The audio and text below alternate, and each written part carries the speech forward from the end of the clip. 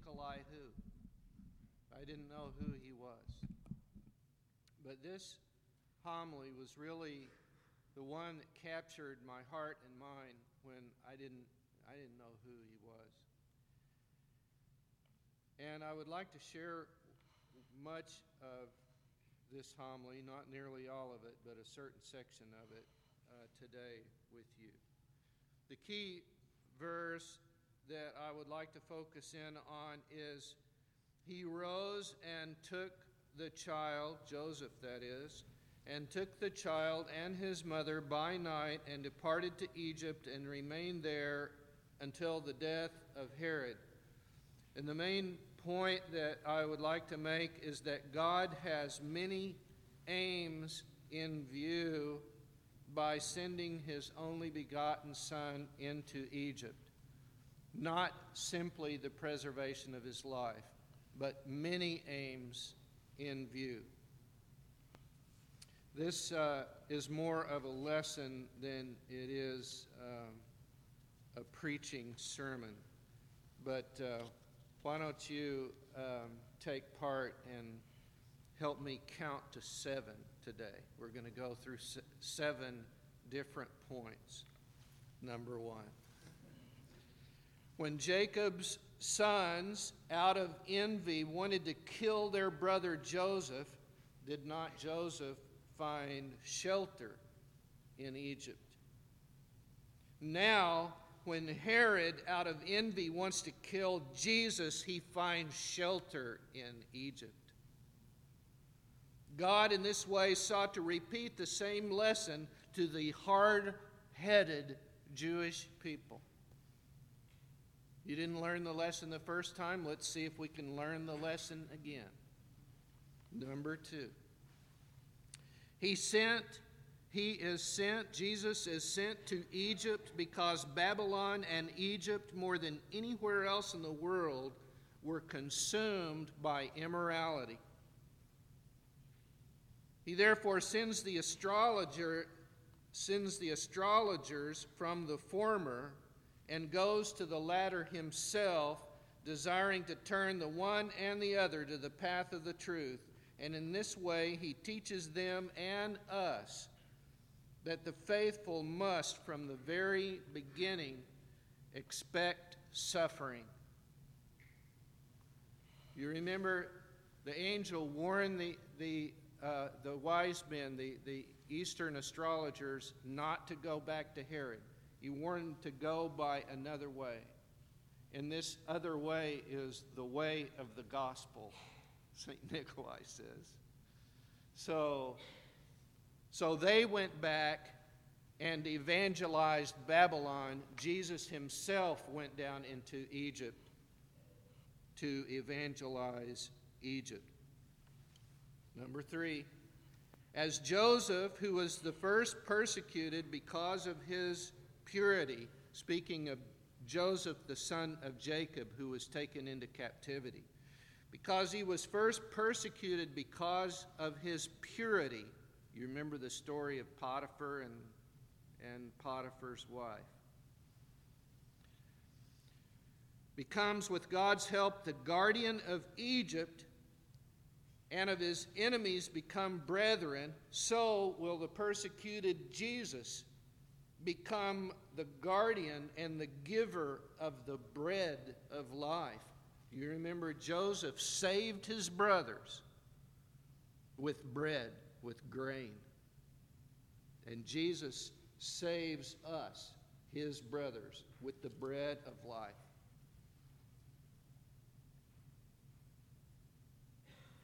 Now Jerusalem stones him, but he will in his own time repay Jerusalem with bread, his bread. Do you remember from Christ's Sermon on the Mount, he asked this question, or what man is there among you who, if his son asks bread, will give him a stone? 4. Pharaoh once commanded that all the male Hebrew children be killed.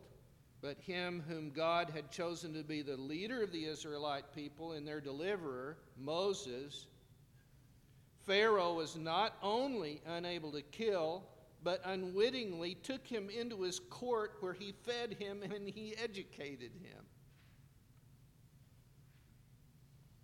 Now, Herod commands the killing of all the young children in Bethlehem in order to kill the young child Jesus. Isn't it interesting? 2 years and under, 2 years and under.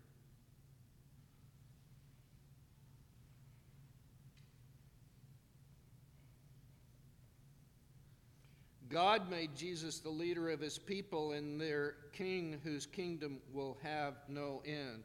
Not only was Herod's hand unable to touch Jesus, whom he aimed to kill, but Herod and all of the godless Jerusalem had already become dust when the risen Lord Jesus Christ was glorified in heaven and on earth as the King of kings and Lord of lords. They were dead in the ground. He was risen from the dead and ascending into heaven. 5.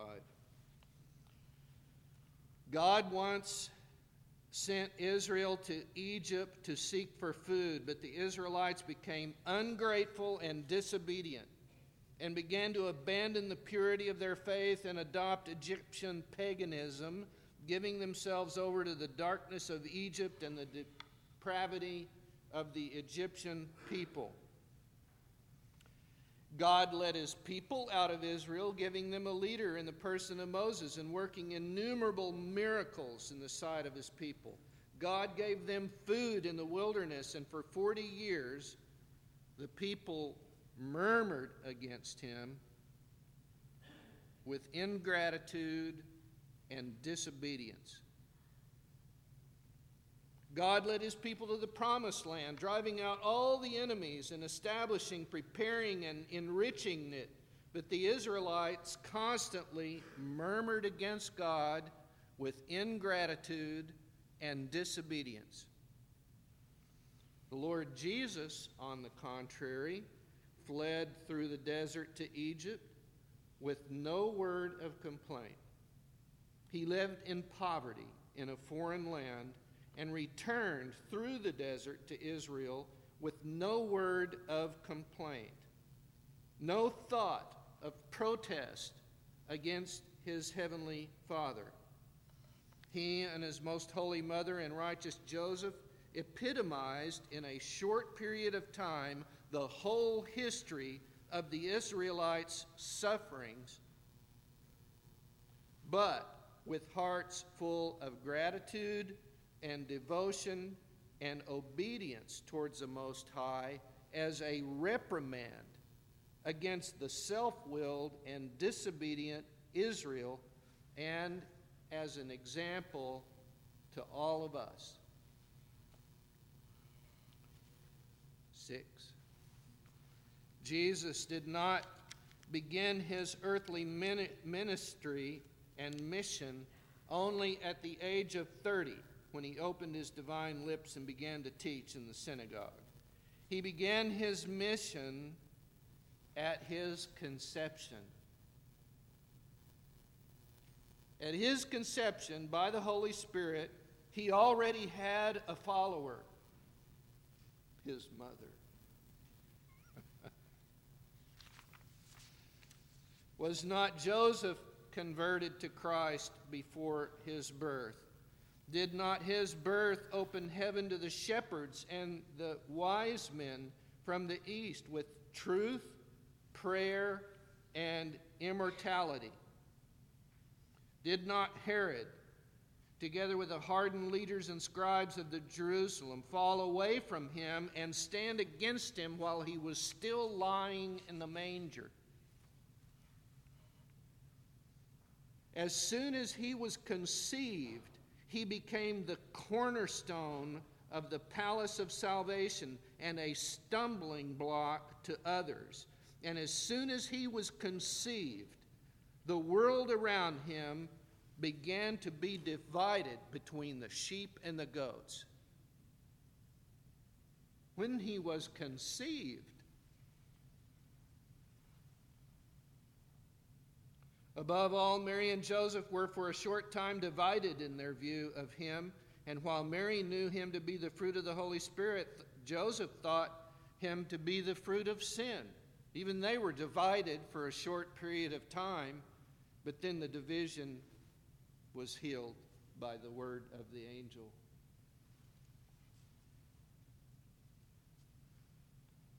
The division made at his birth between, on the one hand, the shepherds and the wise men, and on the other hand, Herod and the scribes and Pharisees of Jerusalem, that division never came to an end. Never. He was hunted from the day he was born until the day he died. I read a story this week, being Christmas, of a national public figure referring to the birth of Jesus Christ as the birth of a refugee and associating it with refugees. Well, this person was slammed really hard by the opposite political side of the fence. How dare you? How dare you speak of Jesus Christ this way? And how dare you, denigrate our celebration of Christmas? He was a refugee. And he was a refugee all of his life. Did he not say that the Son of Man has no place to lay his head?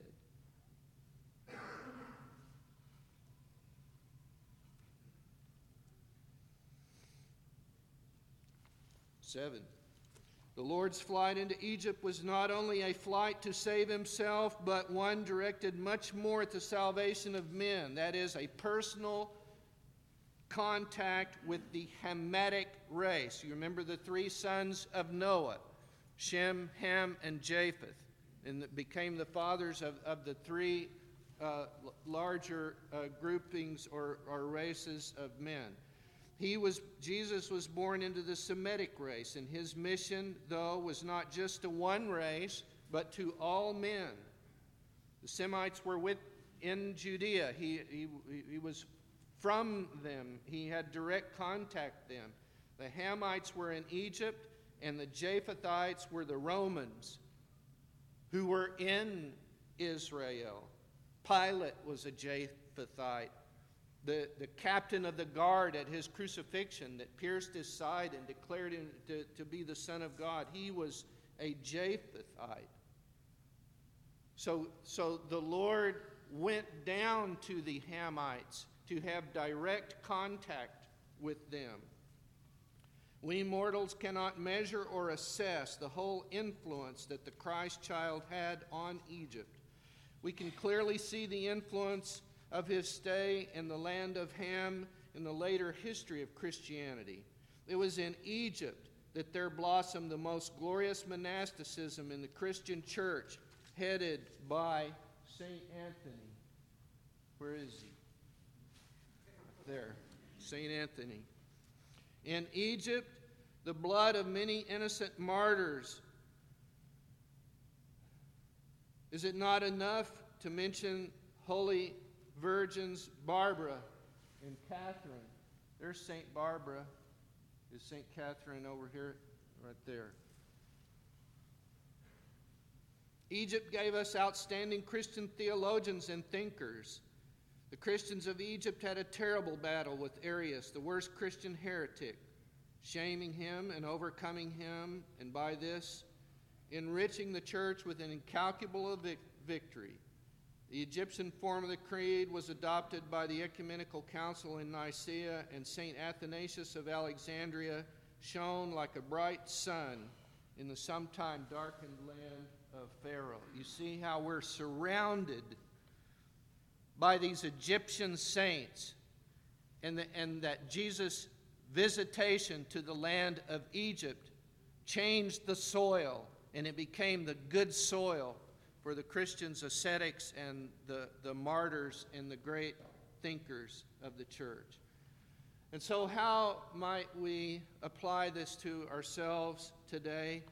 Let us consider that all of our sufferings, all of our embarrassments and disappointments, all of our tragedies introduced into our lives are somehow for our salvation and for the salvation of those around us. Let us strive to discover the deeper meaning of our sufferings and to contemplate the sufferings of the Christ child, so that we may draw near to him with humility and obedience and follow him along the narrow way from the Egypt of our sins into the Jerusalem above. Let us pray. We give thanks and praise to thee, O Lord Jesus Christ, our God, for all you have done for us and for our salvation.